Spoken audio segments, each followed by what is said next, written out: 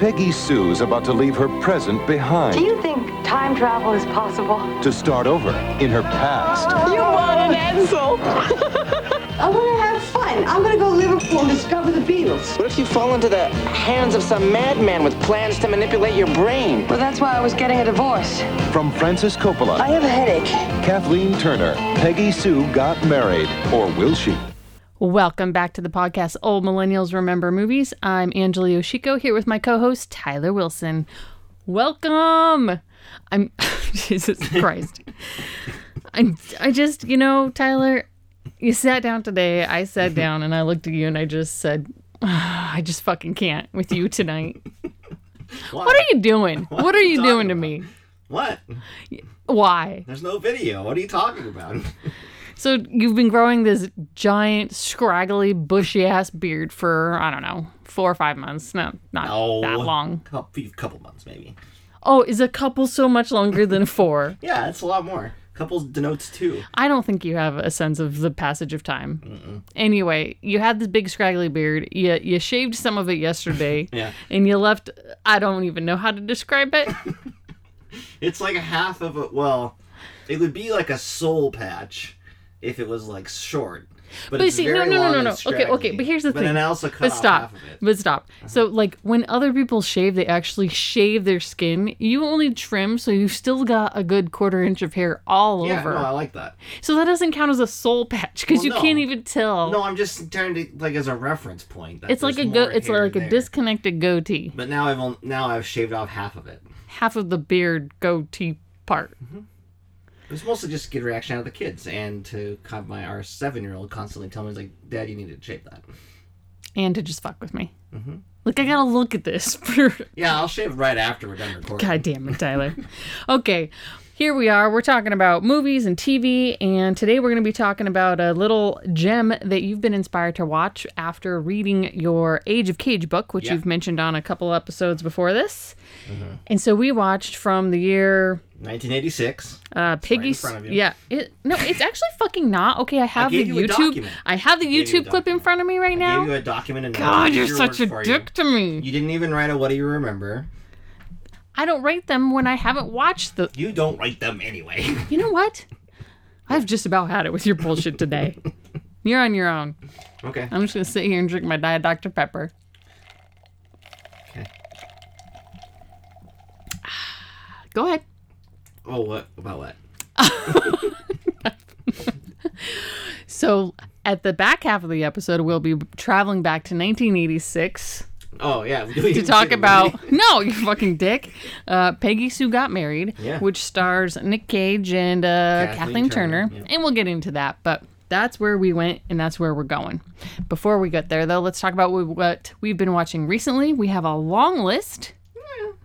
Yeah, for us, we've been very actively enjoying. Well, because we've actually watched. There's a couple television shows in there that we actually watched together, which we never do. So yes, which I'm kind of mad about, but that's fine. You always are. And we paid a lot of dollars for renting a movie this week. Oh, we didn't pay that much. You know what, though? We did. No, not really. It was a month's $15. worth of streaming. That's like going to the paying, like, that's, you could buy one movie ticket is like $15. Explain to me how it was 15 and how it wasn't the 25 that we paid for it. It wasn't 25. How much was it? It was $19.99 plus there was like digital credit. Okay, but that digital credit it's still like we've paid something for that. But that's not. It doesn't charge you $20, so it charged you less. Okay, Calm down. $15. God, you buy like hosiery all the time. Hosiery? What are you talking about? And you buy makeup. Those are two things I don't buy. You're just buying like kitchen things and like aprons. So, just calm down. I'm gonna stab you. So we actually spent money to rent a movie. Yeah.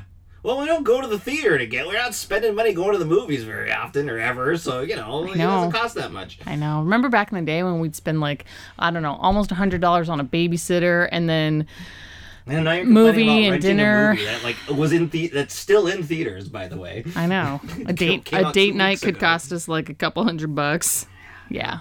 better. Now Better I'm like, this way. now I'm like $15 for a rental. I like it better this way. Anyway, we watched The Northman. Yeah. This is from Robert Eggers, who made The Witch and The Lighthouse. I don't think you saw The Lighthouse.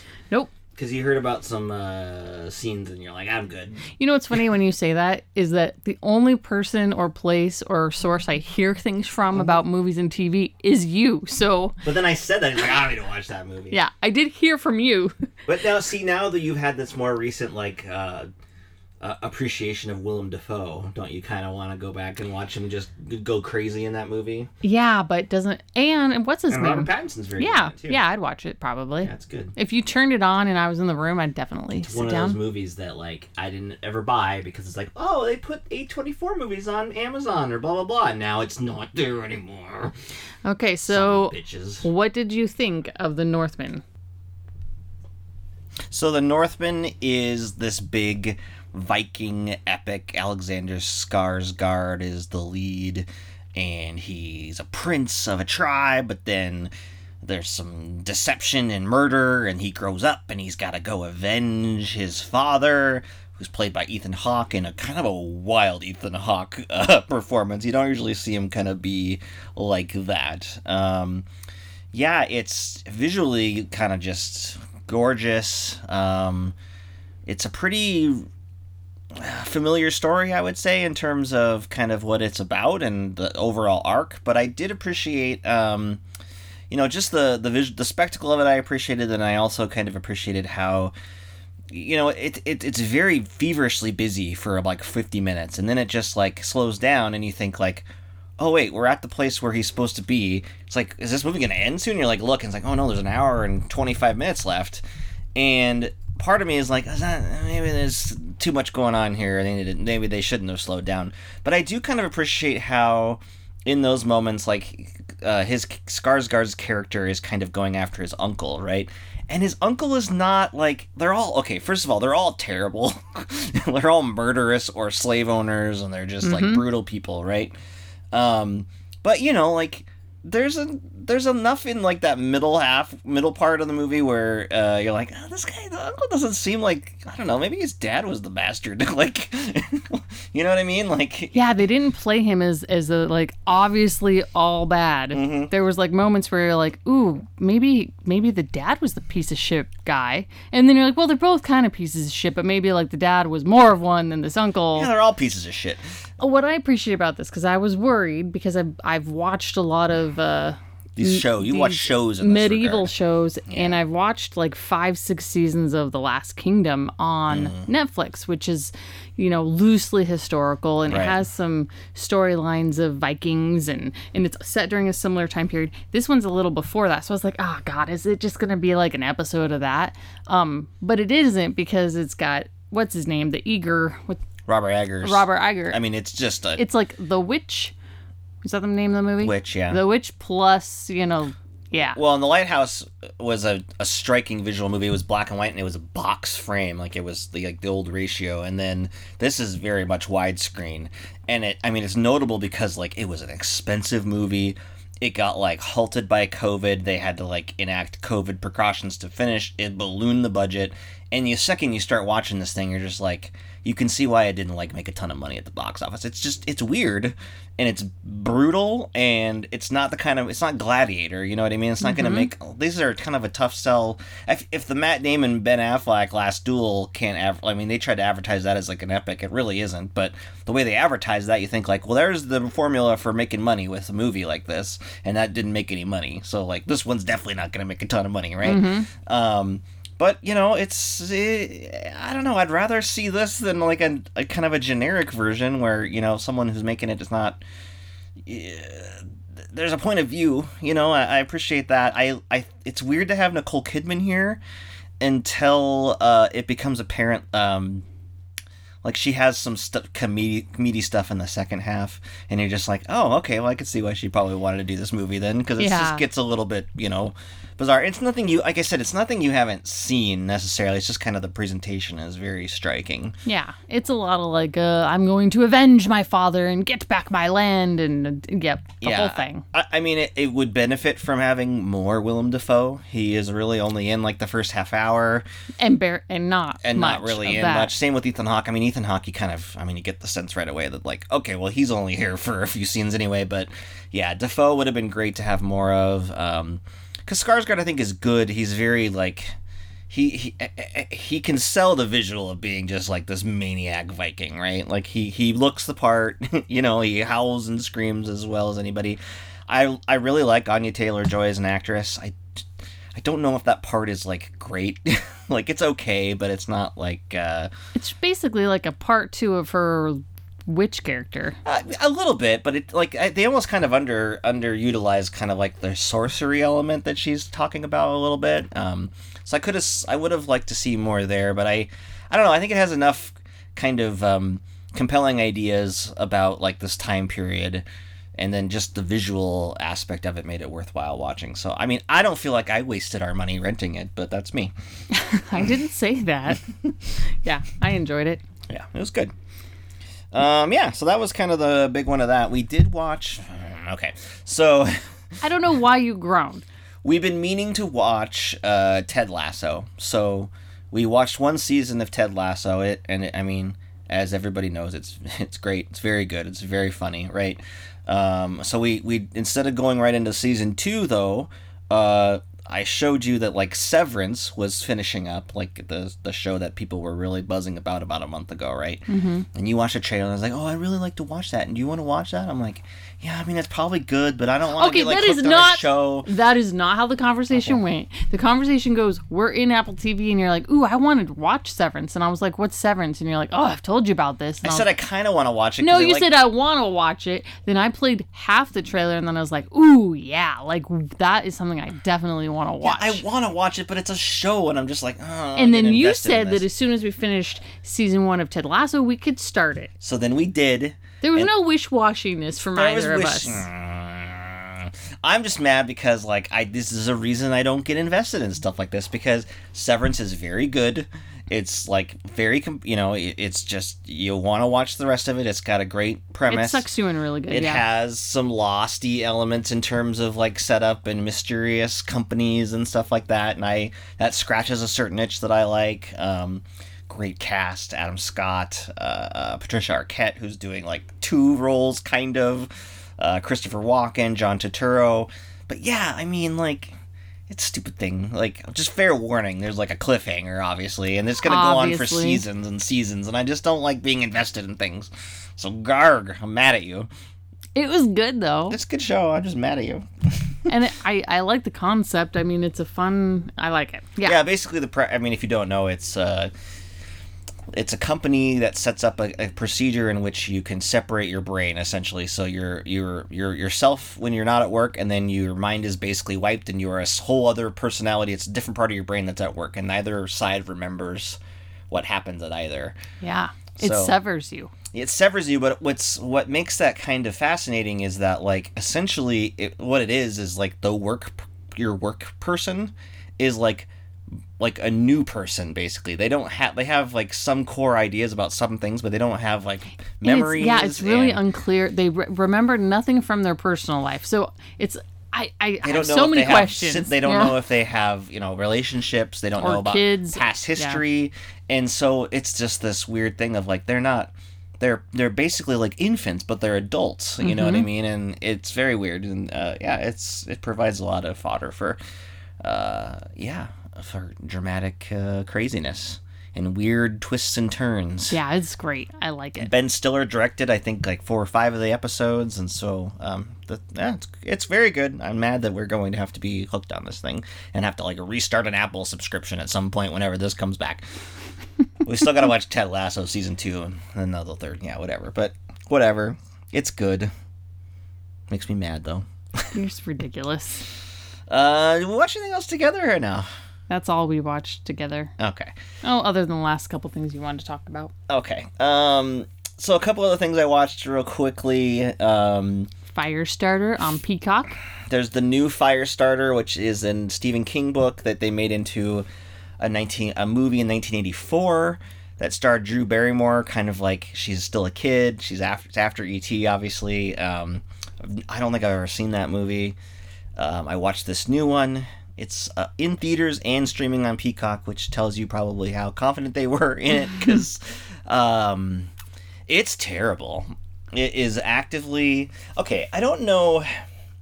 It's you'd think that it would be something, because it's basically a superhero type of movie with horror elements, because it's like about parents who have psychic abilities and a daughter who has pyrotechnic psychic abilities, and like there's an agency after them, and it's got a very much like a superhero X-Men-y type of thing tinged with like Stephen King horror. So you'd think that would be like something.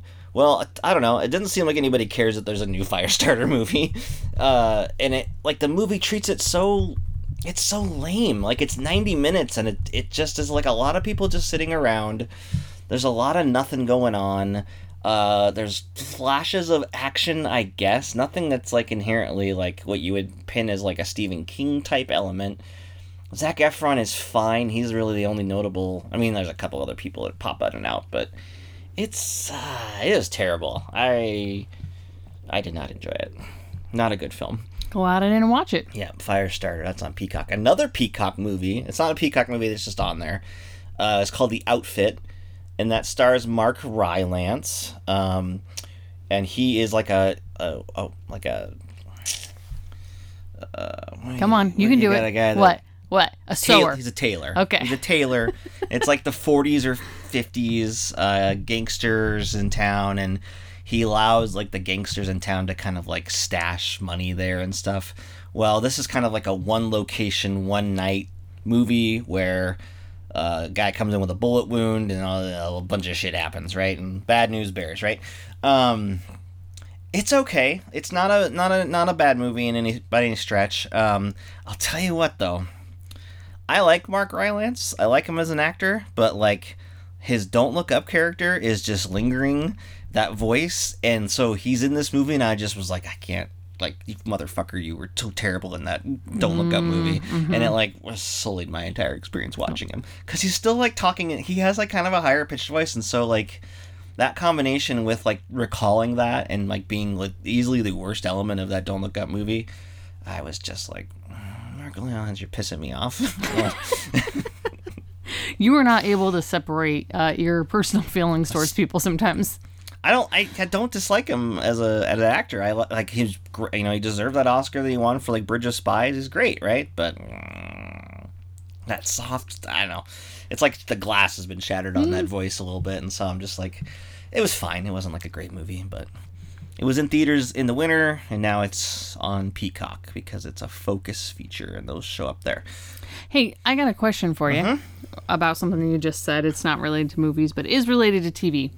The glass is shattered. Is that a common saying?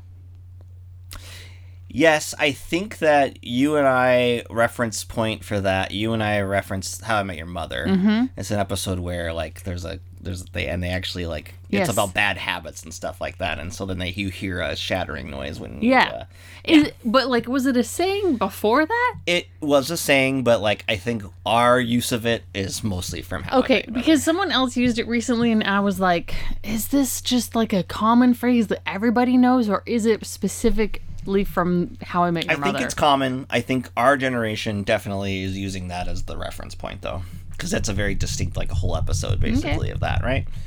Anyway. That's all my side comment was. Cool. So, yeah, okay. We watched a couple things with the kids. That's what's next on the list. Oh, you did? Oh, yeah. And, well, and the one other thing I'll mention goes with our featured movie, so that's cool. We watched on Netflix the animated series with our kids called Samurai Rabbit, the Usagi Chronicles, and we watched this because I am a big fan of the comic book series Usagi Yojimbo. I was introduced to that through like my turtle fandom because there's been crossover with that, and so this is from that creator, but it's not Usagi. It's like a descendant of Usagi, and so it's like more in this weird, like, not futuristic, but like a feudal Japan mixed with like some technological advances.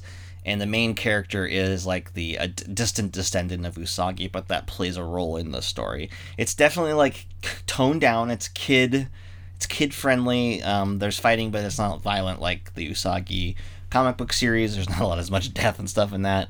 And now, Netflix is struggling, so who knows if they probably won't get another season. But I mean, I was very happy to have this Usagi thing in our life, and I enjoyed it for what it was. It's not like a great animation, but I don't know, we watched the whole thing with them. Like, I wanted to really like it. Yeah. I wanted to really like it. It wasn't I don't want to like criticize it, but it wasn't as good as I wanted it to be. It also hurts a little bit because then we popped on the Usagi's 3 episodes in the Nickelodeon Ninja Turtles series, and those 3 episodes are great. For 10 years ago, awesome. to think that was 10 years ago, 2012. Well, yeah, but those episodes aired in like 2016. So. Oh, excuse me, 8 years ago. You're really hammering me on these dates today, babe. That's 6 years. 2012, 2014. 2016 to 2022 would be 6 years. Listen. So you're getting on my case, but then Listen, you got it wrong. I have a disability around dates and times, and you're just being but really mean to me those now. are really good episodes, and it's it's the Usagi character and some of those elements, and so yeah, that's really awesome. But no, I don't want. Yeah, I mean, I thought it was all right. I would watch more of it if it came to be, but I kind of doubt that's going to happen given how they're canceling shows before they're even like made now on Netflix. Ugh, freaking Netflix. So yeah, there's that, and so we watched with the kids. 3.5 of the kids. We turned on an old millennials movie. It would be Jurassic Park. We're not going to do an episode on Jurassic Park because why are we not going to do an episode on Jurassic Park? Because it's the most perfect movie ever, and it would just be like one giant circle jerk. Yeah, correct. So this, Jurassic... Were you just seeing if I was listening to you? Yeah, I was. It's because I'm over here Googling the shattered glass thing, and it's not. I can't find it. It's not a thing. Oh my god, okay. Anyway, sorry. Keep going. Well, I want to have a conversation with Fine, you. I'm having a conversation. I don't care about the shattering glass thing. Yes, you thought it would be a great idea to show this movie to our 4, 6, 8, and 10-year-old. No, okay. So the 8-year-old has been wanting to watch it for a long time, asks about it all the time because he's watched the Camp Cretaceous. They've all watched Camp Cretaceous. And he's not like a giant. He likes scary things. Our 7-year-old wasn't worried about her, and sure enough, she was completely unfazed watching it, totally fine with it. It was and then our 4-year-old, we let him be in the room for an hour, and then we, when the T-Rex breaks out, was when we sent him out of the room to go on an iPad. So he did not see any of the scary elements, right? But then our almost 11-year-old was the one who, of course, as predicted, was like terrified out of her mind watching it. But I don't know, she seemed to have a good time being scared. She did. She was like, yeah, that was scary. I'm glad I haven't heard any reports from her of nightmares or anything yet. Yeah, so it definitely... And we did, watch it in the middle of the day. We didn't watch it at nighttime with the lights off. I feel like that would have just, amped the adrenaline I was told to bring down the volume a few different times, so, I think our TV's really bad at honoring the sound balance in movies. But yeah, I mean, I think it was not... like I said, our 7-year-old... I don't think... She's just like, yeah, it's something I watched. It's fine. Whatever. Moving on with my life. And I was like, were you even watching the She was. She same sat movie? the entire time. She just doesn't... Just not phased, which is I know she's cool. watching it, but is she just, somewhere else? I'm laying groundwork, so I hope that they will have a memory of seeing it early so that when they are older, they can at least be not like everybody else that's lame. It's like, well, I like Jurassic World or whatever. No. Although you like Jurassic Park. You were getting a little irritated when they were like, oh, this is in the video game and this is in the Lego Jurassic Park. You were like, yeah. It's from this movie. It's based off that.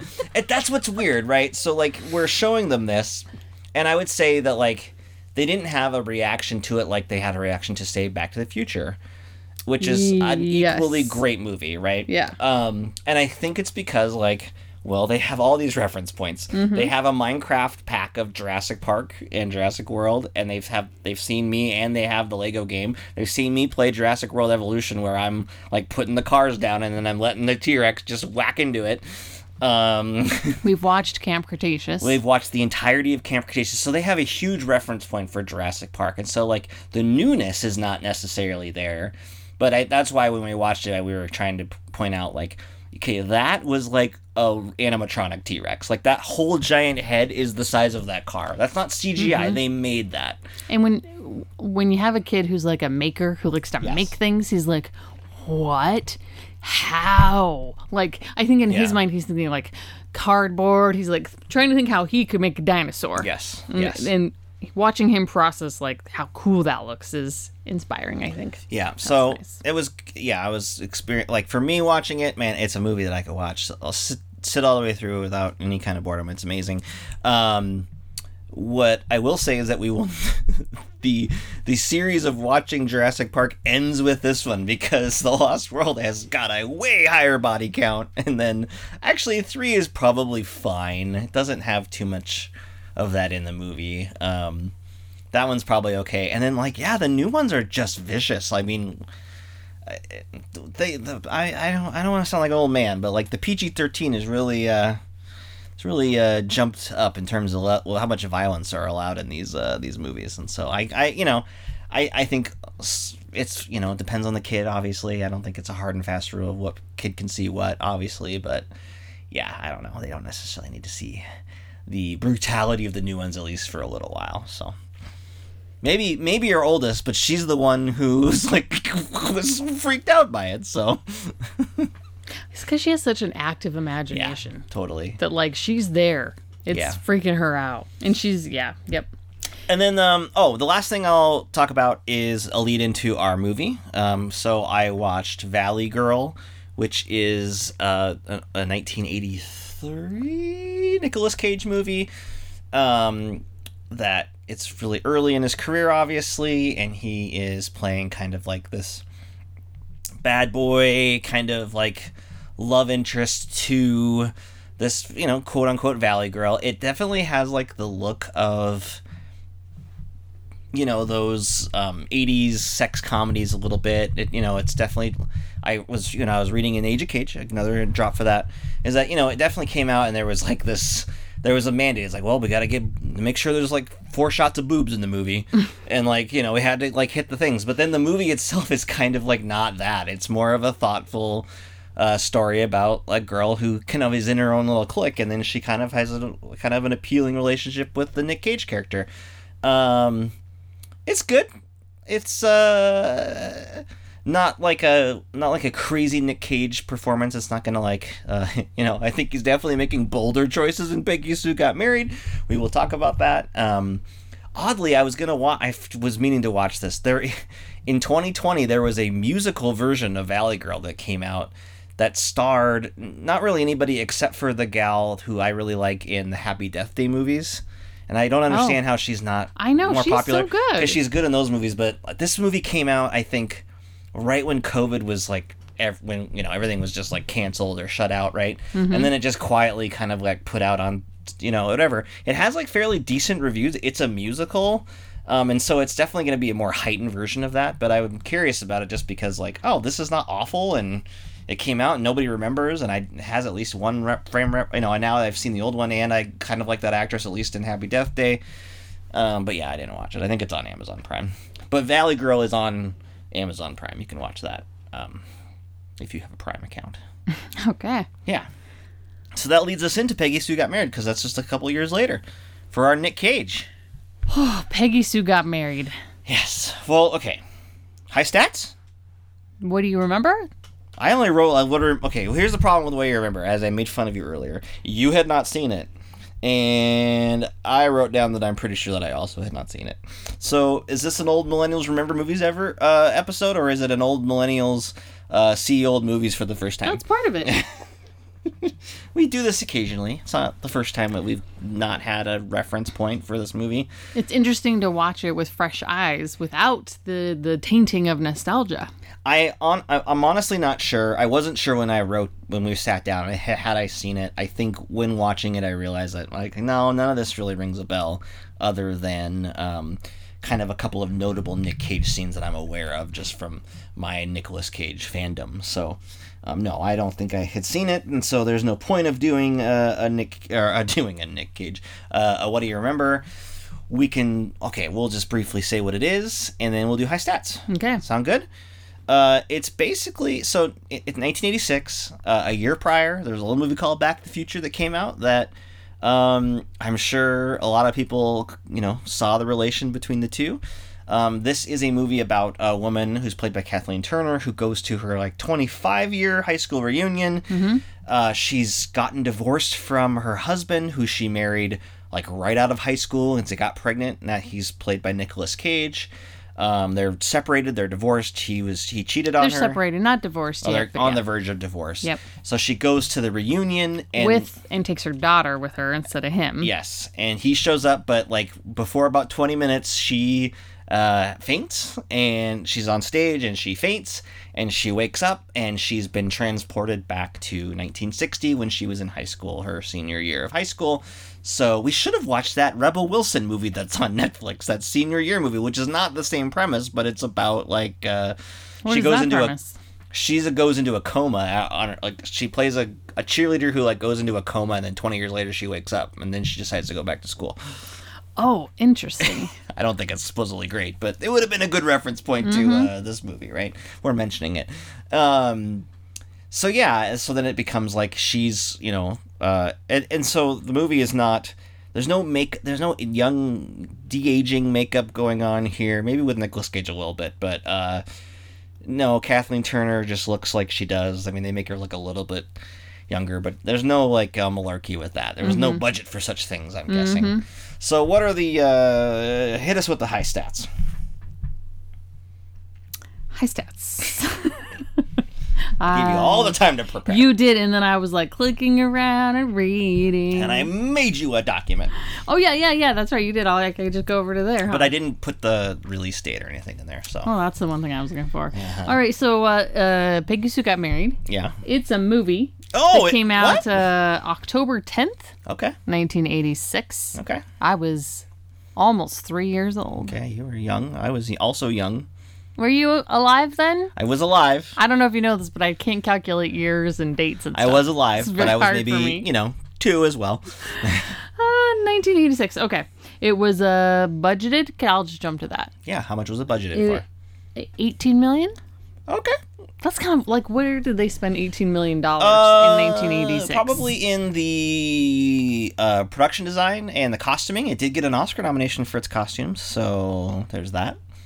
I want to see the receipts on this movie. Kathleen Turner probably cost some money. It was mostly set in high school, so show me the receipts. A high school set in 1960. Oh, it's because it was directed by what's his name? He's probably just spending them dollars. Yeah, it's directed by Francis Ford Coppola, that obviously guy. Of The Godfather and Apocalypse Now fame. This is kind of I'm trying to think of the timeline of this. He either had not such a big hit, or was gonna this was a reasonable success, but it's kind of no one really thinks of it as a Francis Ford Coppola movie. I certainly don't. It earned $41.5 million, so pretty that's good. a pretty good Doubled return. its budget. Yeah, that's solid. It stars all the people. Kathleen Turner. Man, I really did just click the hell I gave away. you a document on the Oh, yeah, you did. Oh, I just exited. God. It stars Nick Cage and Kathleen Turner. Who got an Oscar nomination for Best Actress. Yeah, what else is she in? Lots of things. You could look. What do you think she's in? I only remember as after this mostly, she's older and in I'm not as well versed in the Kathleen Turner filmography. What do you think this movie was rated? PG? 13? PG-13. Okay, I was trying to think if PG-13 was around, but yeah. Clocks in at 1 hour and 43 minutes. Yeah, good length. Yeah. Didn't have an issue with the length. Yeah, it didn't feel too short. Kind of wrapped up naturally. Didn't have to go into any weird things there. It was written by Jerry Leichtling and Arlene Sarner. Thanks, you two, for writing a movie. Is Arlene a girl or a... I don't know. Boy? Sounds like a... But, you never know. Okay. I mean, people have names. It also stars Barry Miller. Barry Miller plays the kind of the nerd kid who becomes the billionaire, who's very successful but was not popular in school. Also, Catherine Hicks is her good friend. One of her friends, and then Joan Allen is also one of her other friends, so there's people there. And Kevin O'Connor. Kevin J. O'Connor plays like this beatnik guy who is Kevin J. O'Connor. You might know. I remember him from like The Mummy. He's like the obnoxious sidekick character, deceitful sidekick character in The Mummy. He lasts pretty much the whole movie, but yeah, anyway, he's with Brendan Fraser, that Mummy movie, which we should do an episode on that. And then also Jim Carrey is here. Seemingly at the start of this movie, it seems like he's going to be like a major player in this movie, because like he's at the reunion heavy, and then in the first few scenes in the past, he's around, and then he kind of just drops off. He's not in past like he pops up here and there, but it's not like a large role. It's weird to see him in something I haven't seen him in. And he's very just like being Jim Carrey. Yeah, I mean, it very much the over-animated fake, like, just wasn't, like I think you said, like, he wasn't ready to pop yet. Yeah, I think it's like he was a little early there. People weren't ready for him. But he has it. I mean, he has that energy in the movie. It's just that it's a supporting part, and it is a little out of place with the tone of the movie, I guess. So there's that. And then Helen Hunt is here as Peggy Sue's daughter in the early scenes at the reunion. I believe Helen Hunt is about the same age as Nicolas Cage. So that's a little bit weird. Who's playing her father. Yeah. But that's whatever. I think that pretty much covers the cast. The high stats. The main cast, anyway, that we see. So, it's a pretty appealing premise, I would say. Like, it definitely feels like something you're like, oh yeah, that seems like a relatable story. Like, you're propelled back in time a little bit. You have knowledge that you don't have. It's kind of a what if scenario. What would you change about your life if you could? Yeah, I think when you gave me the list of movies that I could pick from, and I watched this trailer, I was like, oh, I'm in for this. Yeah. And we have our 20-year high school reunion, as many other old millennials, are hitting their 20-year mark around here. So I think it's very relatable in that fact, where it's like, oh, what would it be like to go back to your senior year of high school and relive some of those moments? Yeah. So just automatically at our age, I feel it's draws you in. And then the extra hook is, essentially the knowledge that, okay, she gets married to this guy right after high school. She gets pregnant. This is the decision point, essentially, for what her next 25 years are going to be, right? And so having that knowledge, she has to kind of deal with that. And so I'm curious what your thoughts are on that. And I don't know how that factors into the Nicolas Cage performance, but you're curious about what my thoughts are on what? Just the idea of whether or not that arc works. Of she almost goes with the knowledge of there's absolutely no way that I want to marry this person. I know it's going to end badly, and therefore I'm going to do everything I can to not go down that path. And then the movie makes a point of trying to maybe turn that on its head. It's weird because, one, she has a daughter who she clearly loves. Yes. So choosing to not be with him is gonna end her and make her not exist anymore. So she doesn't really even address that. She just say oh, I miss my kids. But there's never the connection. She has another kid too. There's no connection of oh, if I don't marry Charlie, fucking Nick Cage. Well, we're not entirely sure what is even transpired here, because it could be that she just dreamed it, right? If not for the book inscription that we see at the end of the movie from the beatnik guy. I think there's no real evidence to suggest that she time traveled, or she got nothing actually happened to her, with the exception of this book detail that we find later. But so that's a weird thing, that she doesn't consider that possibility. Yes. She never considers that it's a dream, or that she takes it at face value that she has somehow gone back in time, and she's living in her younger self's body, and she's re-experiencing But then she's I'm definitely going to stay away from Charlie, and then she's no, I definitely want to fuck Charlie, and she's no, I don't, I hate him, no, I do want to be with him, wait, no, I don't. I thought it was very very fucking teenager for someone who's supposed to be a grown-ass woman. But it changes from scene to scene. She'll rebuff him, and then she'll go and try to pursue the beatnik guy, or she'll start hanging out with the nerd character, and they start, that's not a romantic relationship. He's just, they're trying to like, well, we're going to be rich together. Let's come up with ideas. Like, this is, pantyhose and, the computer chip and, but but what she doesn't, I mean, and I think she even acknowledges at one point is that like, well, he is destined to do greatness, invent things, invent his own things. He doesn't need any kind of push. I think it's just like, so part of it is that, and he does ask her to like marry her, but like, and that's the other weird thing about that character. Like, she sits him down and like explains what he thinks is happening, and he, for the most part, just kind of buys in on the premise. It's just like, okay, yeah, no, you're probably from the future. Okay, well, let's roll with this. Mm-hmm. And so so she has like someone that she can talk to, and someone that she can confide in a little bit. But yeah, I mean, between all of that, she's going after the beatnik, but then she keeps going back to Charlie. She is clearly like entranced by like the charm of him still. But, like, yeah, from scene to scene, it's just like, oh, yeah, no, I'm breaking up with you. And then the next scene is like, well, we're going on this date or whatever. And it's just like, well, oh, hey, I thought you broke up with him. Why are you going on a date? It's so confusing. It is. And then he's, like, over there picking her up and getting a pan full of Rice Krispie treats from her mom. And because there's a social calendar they're going to try to keep. Because right off the bat, Nick Cage is, like, he's plays Charlie. And he's talking about like, oh yeah, well, we're gonna date through this, and then we're gonna break up. We're gonna have our relation, we're gonna try sow our wild oats, taste the waters, or test the water, or taste them, whatever. Test the waters. I'm gonna get my music career going, and then we'll get married. We'll get married. So that's all very weird. Like, well, yeah, we're gonna stay together for like a month, and then. So then part of his arc is realizing that he doesn't want to necessarily like go sow his oats or do a certain thing, right? But yeah, that's where we start off, and you're like, okay, I guess she's off gonna go do whatever she wants, I suppose. But then she keeps coming back to him. So it's very weird. And before we talk to Nick about Nick Cage, because it's gonna just be, that's all we're gonna be able to talk about, right? No, I have other concerns. You're obsessed with Nick Cage. I am obsessed with other things that are very upsetting to me. Very upsetting? Yes. Upsetting in terms of the quality of the movie, or just like the moral... things that happen in the plot of the movie. Oh, you have issues with? Yeah. Okay, well, I want to talk about some things that I really like. Okay? I really appreciate how once she goes back, she, after spending a few minutes at school, goes home, and she's just like so happy to be around her parents and to be around her younger sister, who's played by Sofia Coppola.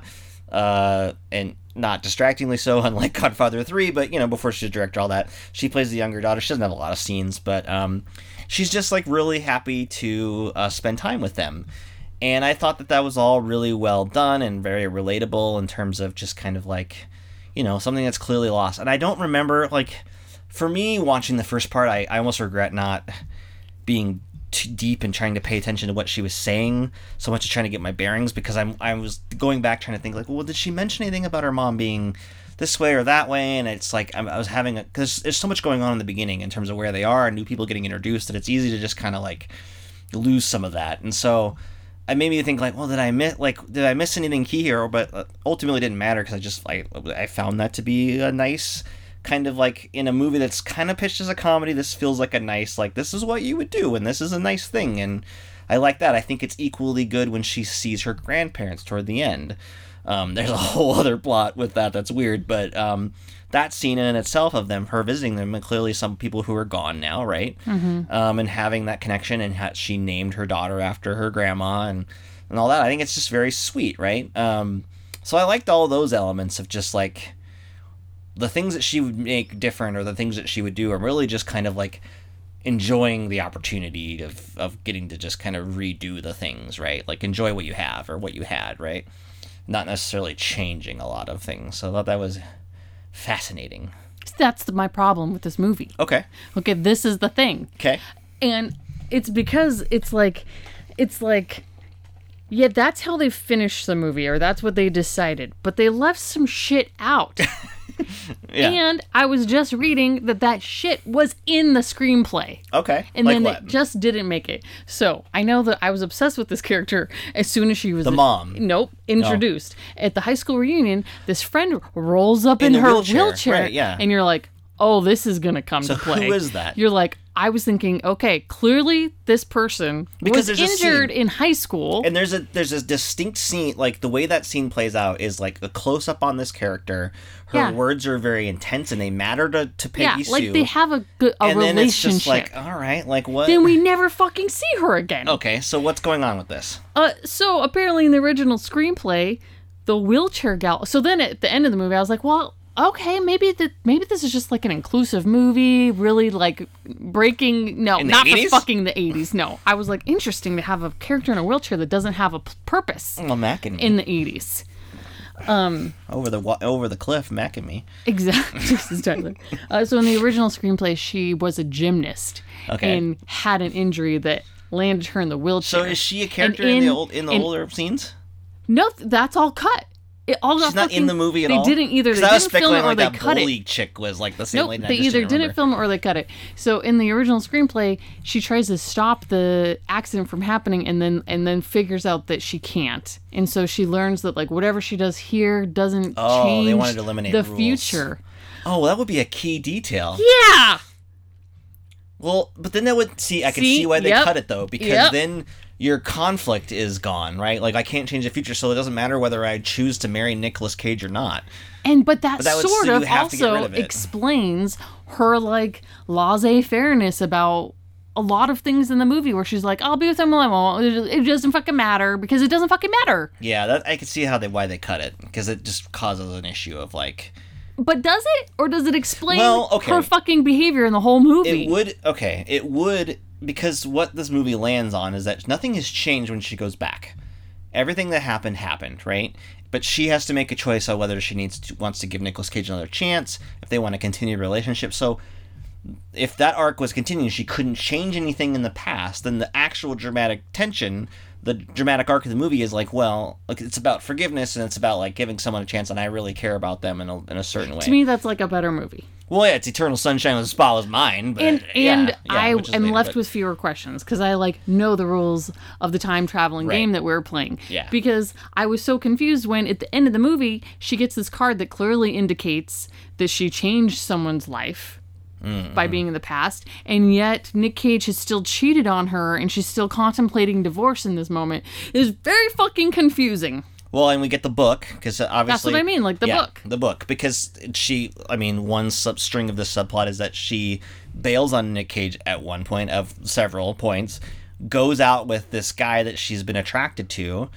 Is this Michael or is the other guy? I can't remember. Yeah, it's that guy. Mhm. Yeah, and they go and have like this night where they're riding on his motorcycle. They go out into a field, and They're banging. They imply that they have sex, right? Yeah. And so for a second there, I was like, well, wait, when was she supposed to get pregnant? Like, is she gonna have a nightmare scenario where she ends up getting pregnant with like this guy's baby, and like that's a whole other movie, right? But no. But then what turns out is that she thinks she wants it because at the reunion.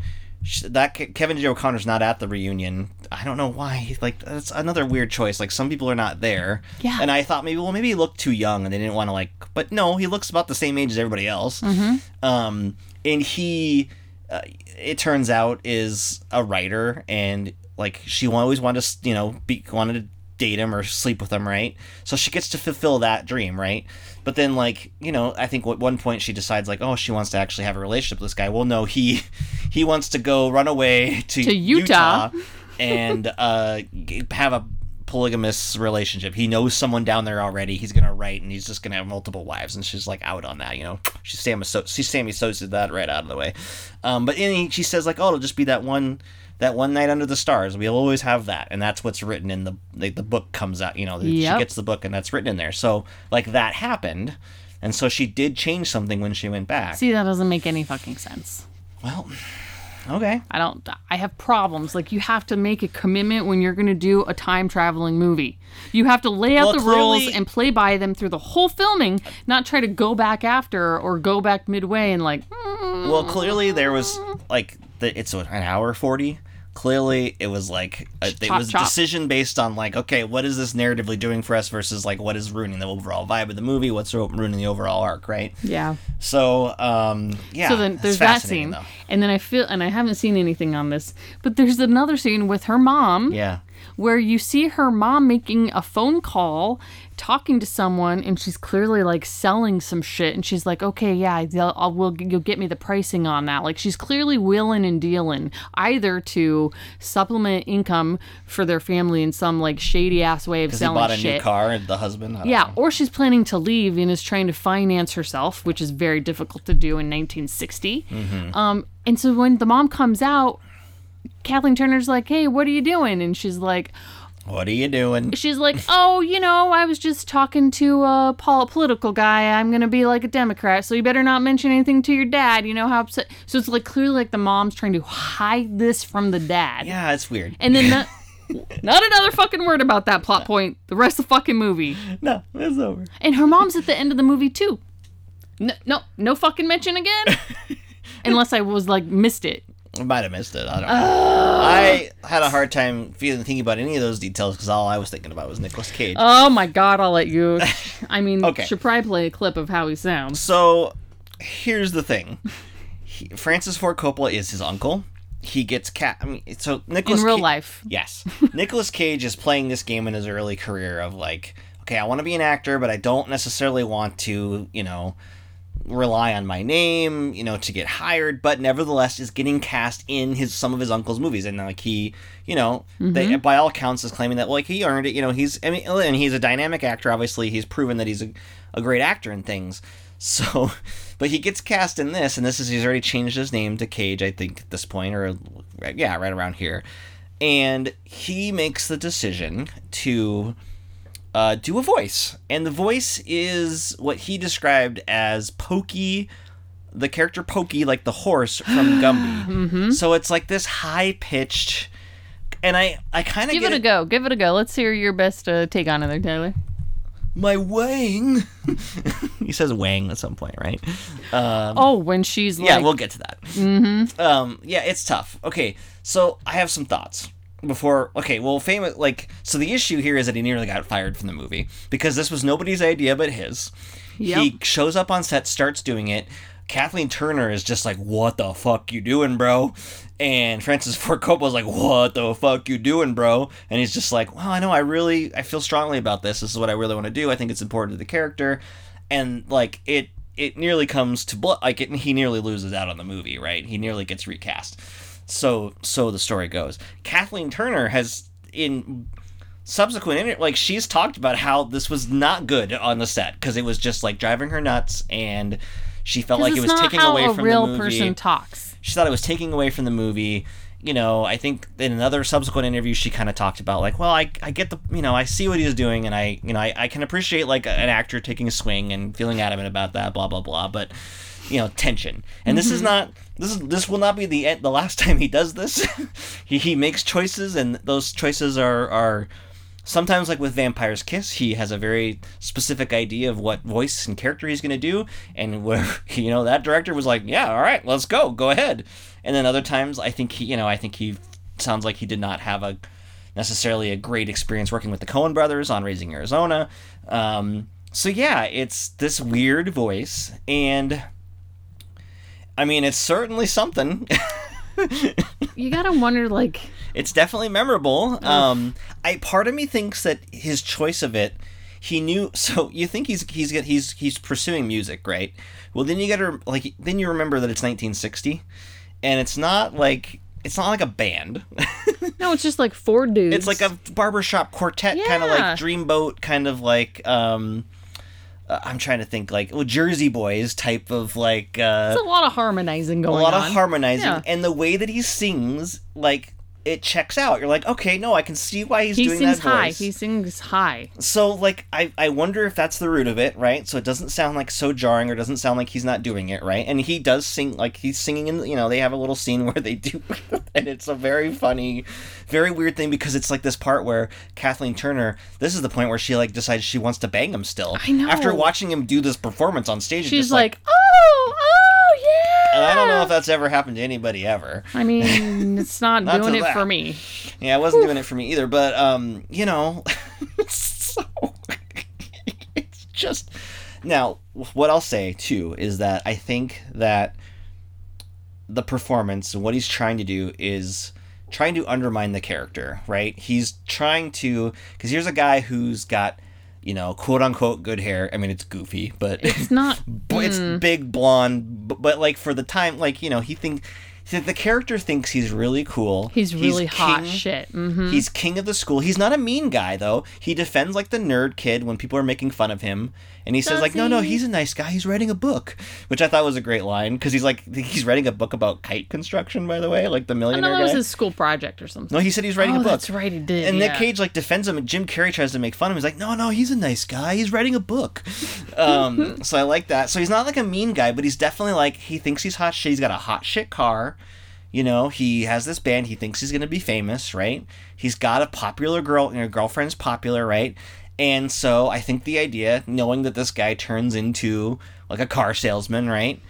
You know, he's just a teenager with a goofy voice, and he's not hot shit because he's 17 years old, and that's kind of what he was going for. And in that regard, it works. Like, he's doing what he had a plan for the character, and he executes it, right? Mm-hmm.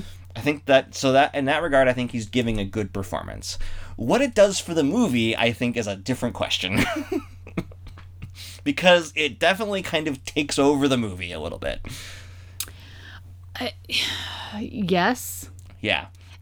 However, Okay. he avoids the whole, like, trope of that character that we've seen 1,000 in every fucking movie. So he avoids that because, like, he has no power in this movie whatsoever. No. Yeah, no, he's a joke. He's just this dumb kid, right? So I like that. Yeah. I like that because it does allow Kathleen Turner to, like, be the star. Yeah, It's for not sure. like the Nick Cage show. No, I think what it does to the movie is I think it hurts the ultimate decision making Of, like, yeah, because then it's like, really, you're gonna still pick this That's guy? the issue. I think that, like, I mean, okay. that's the part that I think kind of hurts it. But Because they don't have, like, because he's doing that, you can tell there's no chemistry there between the two of them. yeah, I don't know if there's much of a. I definitely believe that his character loves her.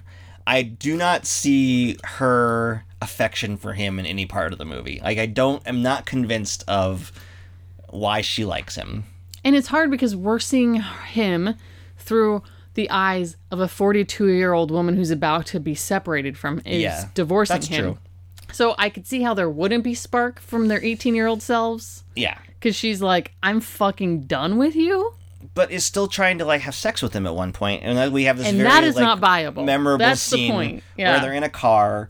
And it's kind of it's a fascinating scene because it's like, it's my word of the day today. Fascinating. Fascinating.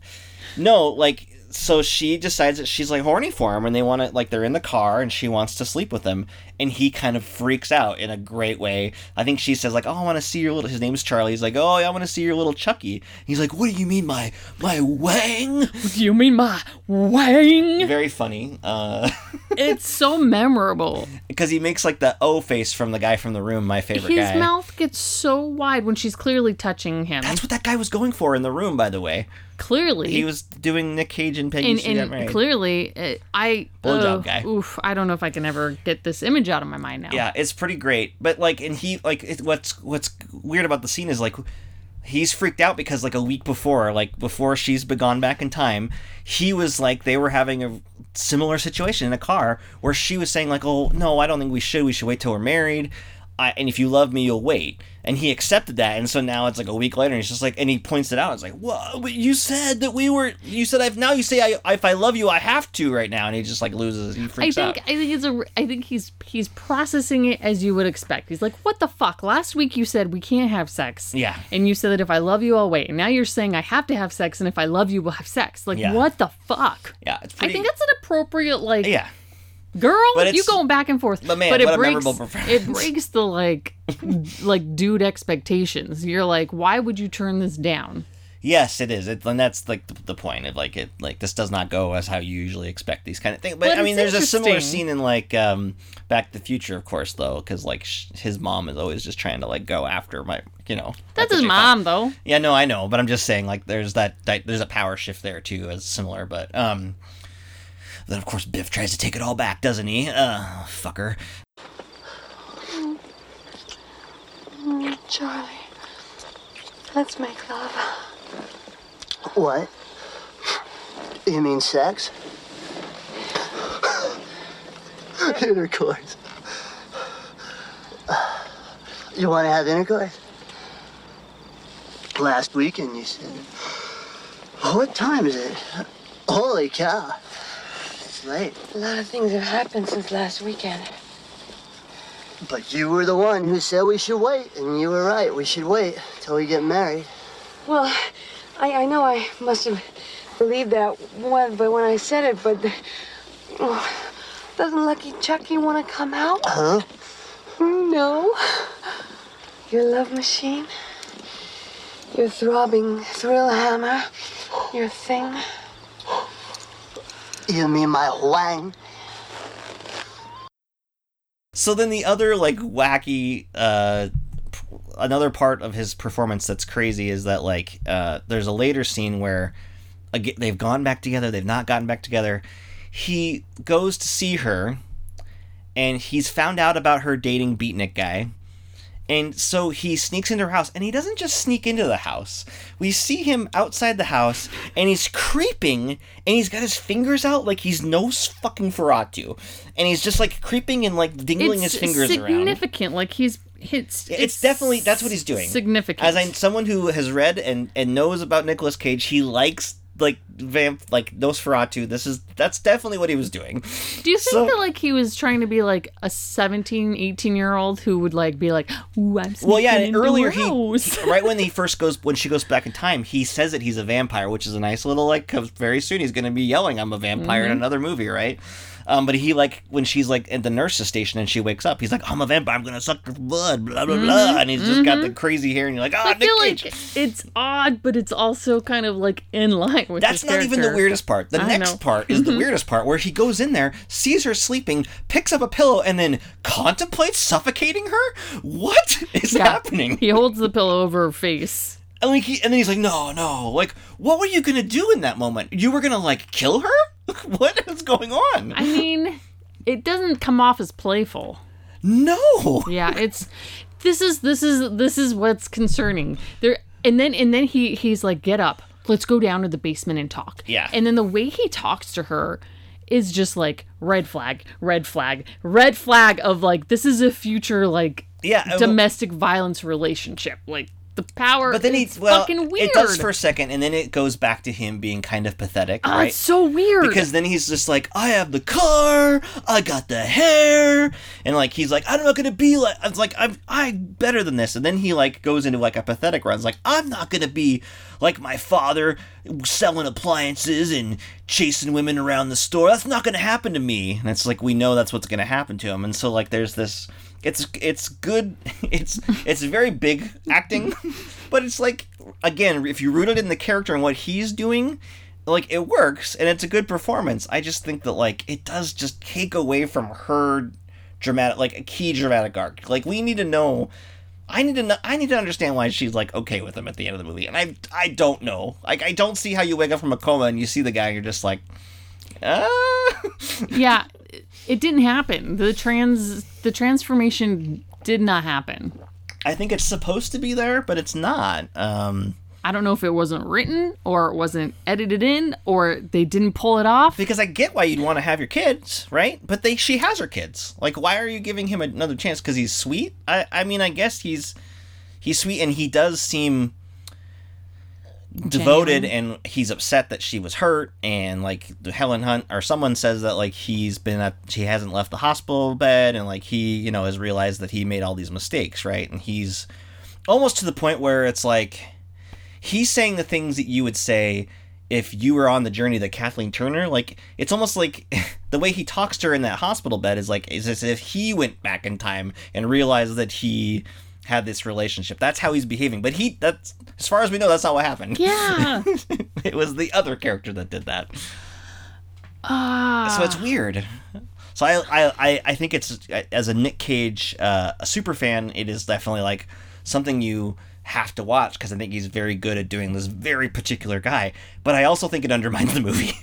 And I also think, look, there's something missing in the screenplay a little bit to kind of connect the dots here. Because, yeah, I don't necessarily understand why she wakes up and thinks, like, yeah, nope, this is the guy.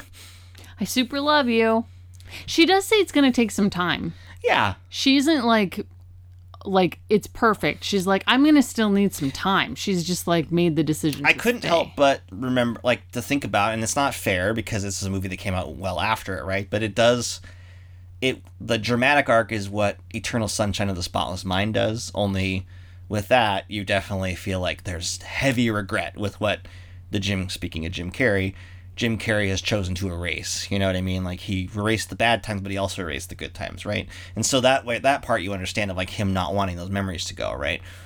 And so there's a little bit of that here. It's just that, like, I'm not necessarily seeing, which is weird because the movie's so thoughtful about making sure that she appreciates her time with these other people in her life, right? Yeah, the scene with the grandparents is mwah, And spot sewing on. a note with the guy that she was always wondering about, right? Like, And being nice to her little sister. Yeah. Who, when she first sees her little sister, I swear to God, I thought the sister had died too, because the way she reacts, she's just like, "Oh, it's you." but they have a bad relationship in the future. Or yeah, whatever. So, but you know, yeah. so there's some of that, but yeah, when it comes to this key relationship, it just feels like it's a little bit short. There's also this, like, she makes several comments when she's watching him sing of like, wow, he's actually a good singer. Yeah. And so then I'm thinking, okay, maybe he's going to like have some sort of singing. Nope, there's no changing the future here. So it's like, is it just that she's like growing this appreciation for him? Maybe it's a thing where, like, you know, her memory of him is that he's a schmuck, right? A joke. He does cheesy car commercials and he sleeps around, or he cheated on her, right? And what she ends up realizing is like, well, no, he's just like this goofy kid. He's sweet. You know, he thinks he's cool. But, you know what? He wanted to do music, but okay, he actually had a pretty good voice. And then he decides that he doesn't need that. And he does, like, break down and say, like, I want to be with you. I want to marry you now. I don't want to have to do all those things, right? So, I mean, there's that. I mean, he commits to her, I guess, is what... But that scene But where committing 20 years in the past, knowing what happens later, is not really the same. in the scene where he's committing to her, he's like, oh, I'm giving up my music career and Dad's going to give me 10% of the business. And Today, or yeah. He's so excited about it. And that doesn't sell the story of him. I don't get it. I don't get how these dots are connected. Or is she thinking, like, at that point, like, well, it's important that I have my daughter, but at that That's point... never expressed other No. than, oh, I do miss my kids, but like... But that doesn't make her That choice any doesn't- different at no. the end because her kids are there at that point. So, yeah. Okay, so then... This movie also takes a very bizarre turn for about 5 minutes. We go to... yeah. The grandparents, right? Very sweet scene. And then, you know, she tells them, like, this is what I think is happening. I think I've time traveled, blah, blah, blah. And her grandparents are like, well, I mean, we're old. I guess we believe you. Like, it sounds like some, you know, Satan stuff. Sure, whatever. So they believe her. And so, like, we get this, like, she's going to leave. And it's just like, okay, well, this was a nice scene. We're going to get to the end of the movie. And then the grandpa's, like, in the car with her. And he's like, I think I know I can help you. And you're like, okay. And so they go to his lodge, in which, I mean, you correctly, the only thing I can think of is that it's a stonecutter's lodge. From The Simpsons. Homer and everybody are here. Everybody has a unique hat in this place. Everybody has a different, like, space agey type, like, it's not like, okay, so they're purposely trying to make sure that you didn't get, like, Ku Klux Klan vibes, right? Because it's, like, purple and all the hats are crazy wild. No hoods, you know what I mean? So that's good, right? I immediately want to, because when these talks go into the lodge and he's talking about meeting with the guys, I'm just like, oh god, he's like a KKK member. She drove down to the south and oh boy.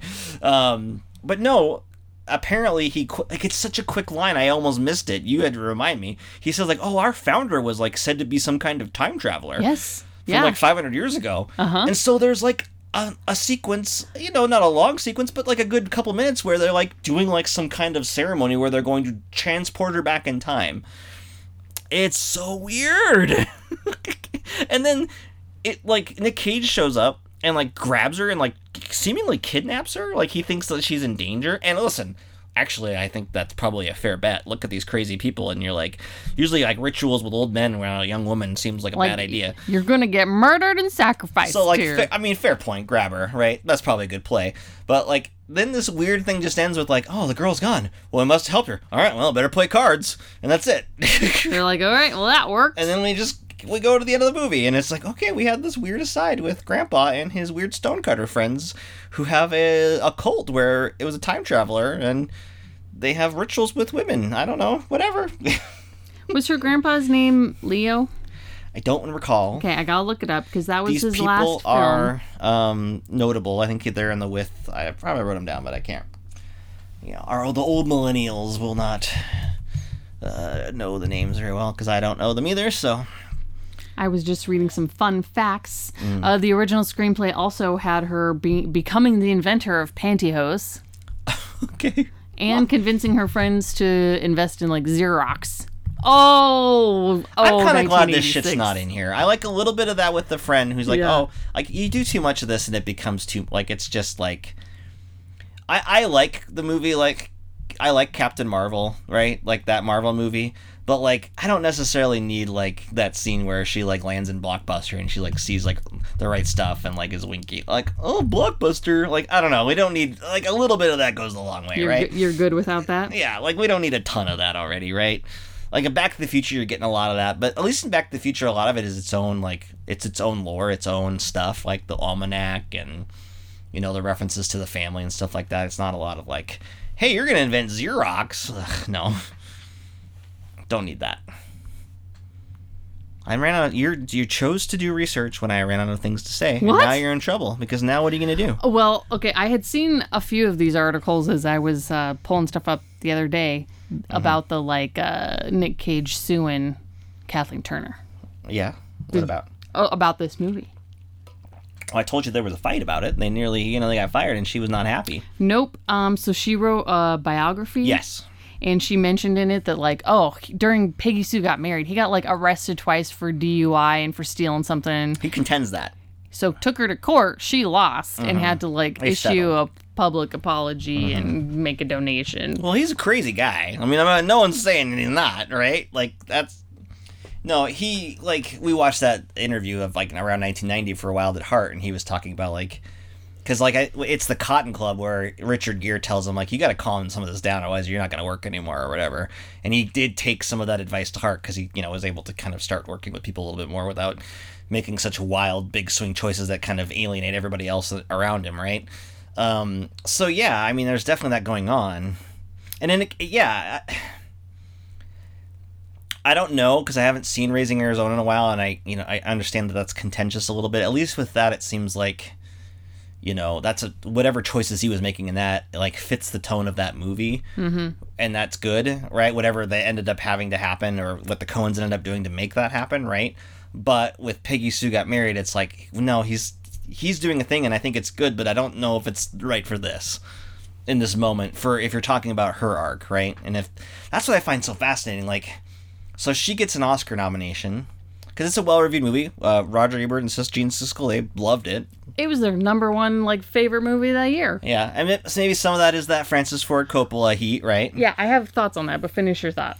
No, I was just saying, like, of the Oscar nominations, I think Kathleen Turner is very good. I don't know if she has, like, what you would call a quote-unquote, like, big scene or anything like that would really, like, drive it home. Like, she just, she's got a scene partner who's just, like, trying to overshadow her at every corner, right? And then, so that's fine. I think she's good. Costume design, I get that because it's like 1960 and they had a lot of costumes. But like cinematography was its third Oscar nomination. I was like, for what? And I just that feels to me like a Francis Ford Coppola like Halo a little bit because it's not like shot in a particularly like amazing way. There's some interesting choices, but I wouldn't necessarily say it's like the more dynamic. I mean, I'd have to look at the other movies from the year, I guess, to like really decide. But it's a very like a movie like this would never get like a cinematography nomination these days. It would be too standard. You aren't doing anything crazy, right? So I have a theory on why Roger Ebert loved this movie so much. And we watched the clip. Gene Siskel was yeah, raving. They both loved it so much. Yeah. So I had a little thought.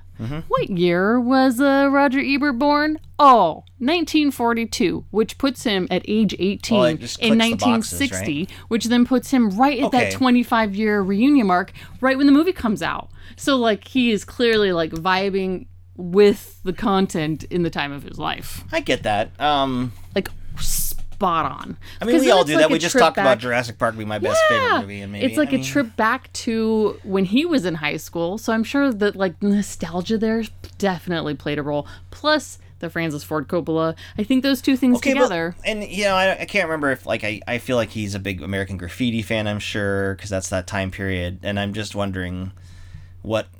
Maybe that's true. I don't know. I think. I'm not saying he's not an untouchable critic, Tyler. No, like he's gonna definitely be influenced by. No, I'm just life. saying. Like for me, I'm trying to want like American Pie is a high school movie of our generation, right? And like I've seen that in the last couple years, watching it from a 20-year lens, and I can appreciate like the 1999ness of it and being in high school at that time period and having a hormonal boy brain, I guess, at that time. But I wouldn't necessarily like. I don't know. Like it just feels like. I'm sorry to say, American Pie and like Peggy Sue Got Married are kind of on the same level in that regard. Like they're not like amazing movies. They're just like they got some issues and there's some nostalgia factor, but like that's not enough for me to be like this is the best movie of the year. I don't know. American Pie. What are you like? What movie came out now that does a flashback to 2000? I don't know. I don't love all those movies though. Like Captain Marvel does it. There's a lot that do it. So I don't know if you're making a 1-to-1 comparison. I'm not making I know I'm not making a 1-to-1 comparison. I was just trying to think like of having a lens of 20 years and looking back on the time period of high school. Well, but the premise is what he's hooked on to, not necessarily like being in high school in 1960, I guess. No, but I think it's the concept of being our age. Yeah. And then going back and experience the whole premise is relatable when you're right in the seat of the character's age. When you're like, I'm this age, I have this age. But we are the age of this character. Yeah, and I enjoyed the movie because I am sitting there thinking I have no idea if you enjoyed this movie. No, I'm automatically hooked into with the premise, right? Okay. Because what's it like 25 years post to go back to your 18-year-old self and have to go to like fucking math class and there's a fucking test? Like, good God, I still have nightmares about that. It's an interesting premise. Yeah, oddly enough, I like the premise as a movie, but I don't have like a nostalgia tinge for it. You know what I mean? Like I don't think about it that way. You know what I mean? Because you're like dead inside. Maybe, or... maybe I'm dead inside. Is it because you would definitely not want to travel back to your senior year of high school, and like what fucking bullshit that would be? No, I don't know. Like it's fine. Like whatever. Yeah, I don't know. It's not something I think about all that much. I don't know. No, of course you're not thinking about it that much, but in the context of watching this movie, you didn't think about it? No, not really. Not really, because it's like, it's so specific because it's like set in the 80s or going to the 60s. It's not a time period that we're familiar, like that we lived through, right? And then like, she's in a very different place in terms of like her life. It's all like it'd be one thing if this movie was framed through the lens of like going back and reliving, right? But it's not really about that. It's about this relationship and how this relationship has ended up poorly. And so it's weird that like that's what hinges this whole thing. And the things that I like about it are just kind of like the not related to that conflict, right? No, I definitely see that, but I think that played a role for Roger Ebert and Siskel's just. I think it's good in a lot of ways. I just don't know how it's like. I don't think they pulled it off. I don't think this movie pulled it off. Well, as evidenced by the fact that they cut out this woman from this scene and the wheelchair. It was a hot mess, and I guess the writers were like a married couple, which is interesting. And then they never wrote anything together. That happens a lot. Like, there's a lot of like lone screen, like, and they do probably a lot of like stuff they don't get credit on. A lot of writers will end up doing like one big thing, and then they'll have a career of ghostwriting or you know, no credit, right? But man, that happens a lot. Just like people that come up or... So maybe it was just like their big swing premise that they got sold and then that was it. Yeah. And then they just cut it, they hacked it to hell and got disillusioned, didn't want to work anymore. Yeah. Yeah, this movie didn't pull it off. I was just thinking when you were like saying it would be more interesting if we got to see her like lived experience more. And a movie that does that we've talked about is Never Been Kissed, where she like goes back to high school. As a grown-ass adult. Yeah, that movie's not as... I would say that movie's not as good as this either, but... Yeah. Mostly because of the icky, like, teacher vibes of Michael Vartan in that movie, but whatever. Yeah, I would watch a movie about this, or a TV show about this, just to make you mad. A TV show? About what? About someone who time travels back to fucking high school. Probably out there for you already. I'm sure. I love time travel movies. And shows and stories. Yeah. I don't know. The other thing is that I think you can't help but think about that it came out a year after Back to the Future. That's not this movie's fault, though, because you know that they were being made, like, simultaneously. No, I know that, and I'm not in terms of the story being the same. I just feel like when I'm thinking about, like, how airtight Back to the Future works, even though, like, it's got a lot of weird, like, contradictory things going on, right? But how, like, confident it is and, like, just it's like, no, this is what we're doing. This is what the mission is. This is what we have to do. This is what happens if we don't do this. And, like, to have a movie like this, it's just like, we don't know what's going on. There's characters that might change or not. It's just a weird thing. Like, I suspect that, like, Ebert and Siskel and Ebert didn't, like, think Back to the Future was the #1 movie the year before. So I'm just like, why is this better? I don't think it is. I think it's because Francis Ford Coppola made it. It's like the guy who made The Godfather Part 2 and Apocalypse Now, and it's just I don't want, and I think it's great. I think it's great that this is a movie that exists. That I love The Rainmaker, which is like his last like kind of big notable movie in the 90s that like nobody cares about, but I think is actually quite good. That Matt Damon lawyer movie, and that's the Francis Ford Coppola movie, and like I appreciate that he's not just the guy who made The Godfather, right? But yeah, I don't know. I thought it was good. It wasn't. I just have so many conflicting feelings about it because I like the Nicolas Cage performance of it all, even though I think it's just a huge distraction to the movie. I like the premise of the movie to a certain point, and then I don't think the two things come together correctly in the end. So I don't know. Yeah, Roger Ebert gave this Back to the Future only 3.5 stars. Well, if you just go by the stars, man, it doesn't make any sense. And he gave this Peggy Sue 4. That's outrageous. What the fuck? Well, first of all, Back to the Future's like perfect. Why I'm just like, what's happening here? Like, how did these two critics just get so swept off their feet? Well, a lot of people did. I got 3 Oscar nominations. It was well received. I know, but it was a hit. Siskel's always saying like, I wish the. Huh? Gene Siskel or Roger Ebert? Siskel. He's the one in the group. Whenever we're watching videos, he's the one who's always like, "Oh, I wish I would have seen the movie where," and he'll like make some criticism about like how the movie went wrong, but like it was almost getting there to the right point. This is the movie to fucking say that about. Yeah. And he's just like, "Oh, I just loved it." Well, I mean, I will say this. I think that it's my voice cracked like Nicolas Cage's cracked in that one scene in the basement. If you remember that. I'm becoming Nicolas Cage. Yikes. I would rather watch old videos of Siskel and Ebert making broad statements than watching 99.9% of like video YouTube vlogs of people reviewing movies nowadays. Oh my god, yes. I mean, yeah, 100%. I will not dispute that with you. Where, you know how like, I don't know if you're on YouTube that much, but like the people that have like popular channels, like or popular-ish channels, you know how they use like, they'll make little images for the screen grab, right? Like the thumbnail. People decided they want to have control over that, right? So they make one, right? Well, most of these people only have like, they do pictures of themselves in like a few different poses, and all the movie ones are always just like holding their chin and like squinting, and I'm just like, fuck you. I like how you're like personally. I don't even like their opinion is probably like, maybe they have a great opinion and they're really smart, but if I see that little thumbnail, I'm like, fuck that guy. That's it. I'm making a YouTube channel and I'm gonna make your face like and I'm gonna make you do that. Faces, or like, oh god, fuck you, fuck off. I'd rather just have like a blurry random clip from the thumbnail than you doing like a pose of like, what do I really think about Scream 5? Doctor Strange.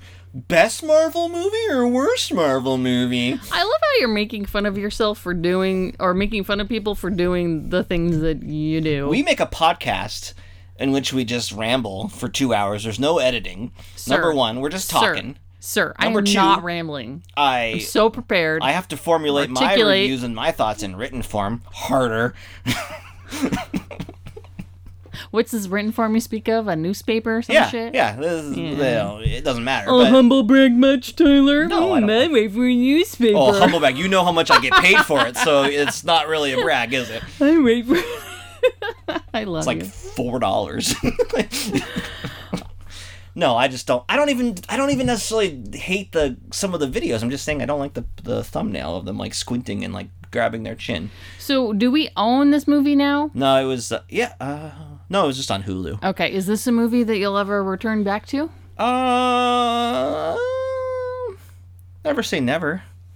I might revisit it. Like, I'm good for now. I got too many Nick Cage movies to go through in my journey here, but no. I mean, I wouldn't say it's like a no go. Okay, well, I'd say the assignment to other old millennials out there is to give your boomer parent a call and see if they remember Peggy Sue Got Married and see if they liked it. We forgot to mention that the movie is like titled after a Buddy Holly song from 1959, which plays in like at the beginning of the movie and stuff. So that's where that's from.